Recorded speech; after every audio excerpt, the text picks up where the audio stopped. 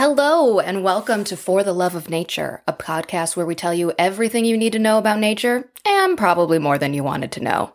I'm Kim Baker, and it's mini-series time. For those of you just joining us, I'm filling in for a couple of weeks while Laura and Katie take a break and prepare for the next Footlong season. Throughout this mini-series, we're taking a look at nature near you, taking a closer look at the plants and animals right outside our front door. In today's episode, I thought we should chat about a strong, sturdy staple of the outdoors, our buddy, the tree. Let's jump into it. I never realized I took trees for granted. I probably should have. I've been listening to and reading The Giving Tree since I was in diapers.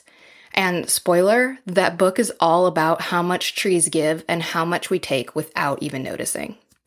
Can I read it now without weeping? No. I'm old and full of hormones. When I was a kid growing up in the Midwest, trees were a natural playground. I would try to climb any tree that looked like it might be able to hold my weight, much to my parents' chagrin. I was a tree climbing addict. Seriously. One summer, my sister and I spent a week at my grandparents' house. They lived within walking distance of a park, and because my grandparents loved to spoil us, we went every day. And what did I spend hours doing that summer? Not swinging, not perfecting my monkey bar skills. I was climbing the sprawling tree in the middle of the park. I made up climbing skill levels, can you hear my finger quotes? And forced my sister to pass the levels and climb higher and higher with me. I was like 9, so we all know it wasn't hard. I think she made it to level 42. The summers were long, but going back to school always happened too fast. And soon after, the days turned cold and windy, the leaves turned and fell, and winter rolled in. Back then, winter wasn't all bad. Again, I was a kid, and we were guaranteed at least one snow day per year. And the Midwest loves a winter activity. Beyond the holiday walks and snow sports, my family liked to clomp around in the snow all winter long. I have this early memory of visiting Waukesha Park, a 22-acre park and natural area near where I grew up, sometime in the middle of winter. We went because a park district group was hosting an educational event. My mom, always up for an educational event. This time, the maple tree was the focus, and they were teaching us how maple syrup is made. Dressed like colorful marshmallows in our 90s-style snowsuits, we walked from station to station. First, we watched someone drill a hole into a maple tree, then tap in a spile, which helps direct the sap out of the tree and into a bucket. Then we moved to the fire pit, where people were boiling the sap down to syrup. Not only did I learn that it takes at least 40 gallons of sap to make 1 gallon of syrup, which, wild, I also think I got to taste test some of the syrup they made earlier. It was divine. Before I move on, I think it's important to point out that colonists in New England learned how to tap maple trees and its sap's uses from the indigenous groups that lived there. And as people migrated west across the United States, that knowledge followed. From then on, maple trees were my favorite trees. How could you not love a tree that provides you with delicious sticky syrup for your pancakes and waffles?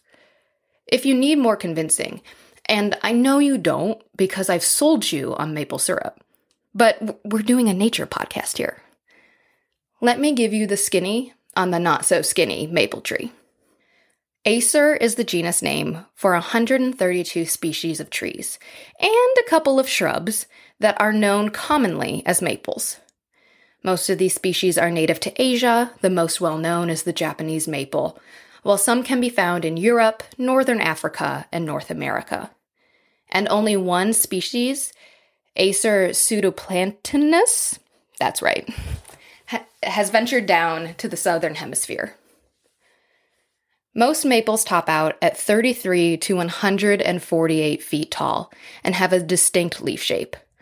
I think it looks like a little leaf hand, but apparently the better way to describe it is, quote, 3 to 9 veins each leading to a lobe, end quote, and one of those lobes is the main lobe.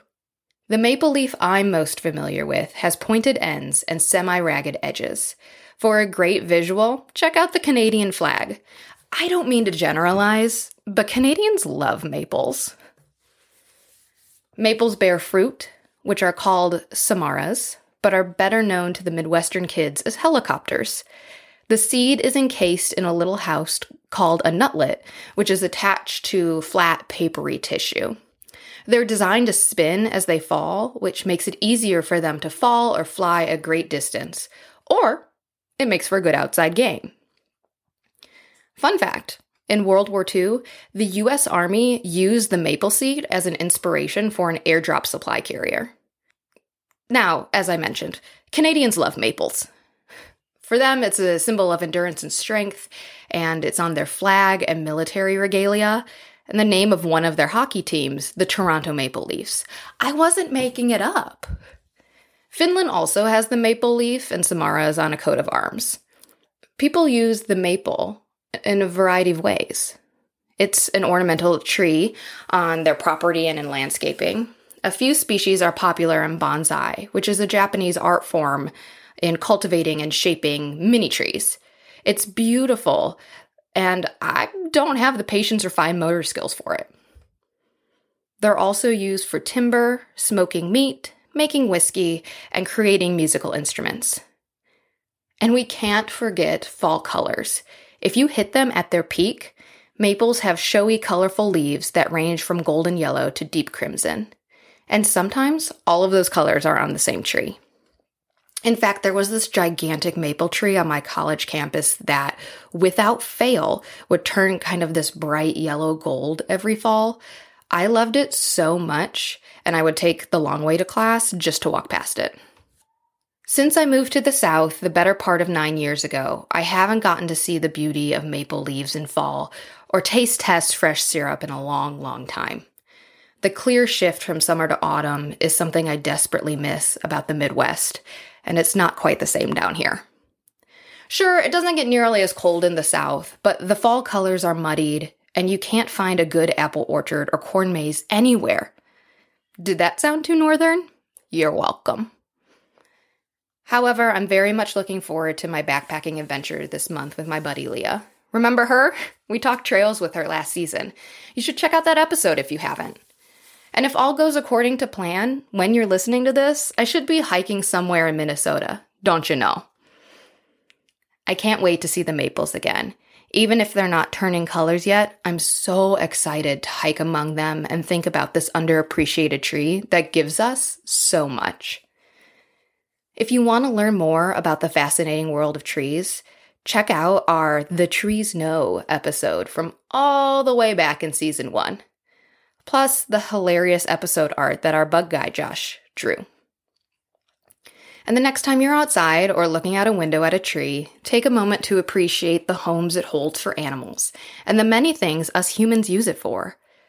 I'm not saying you have to be a tree hugger, but I'm also saying that hugging a tree never hurt anyone.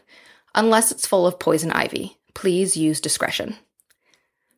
All right, friends, that's all for this episode. Until next time, bye.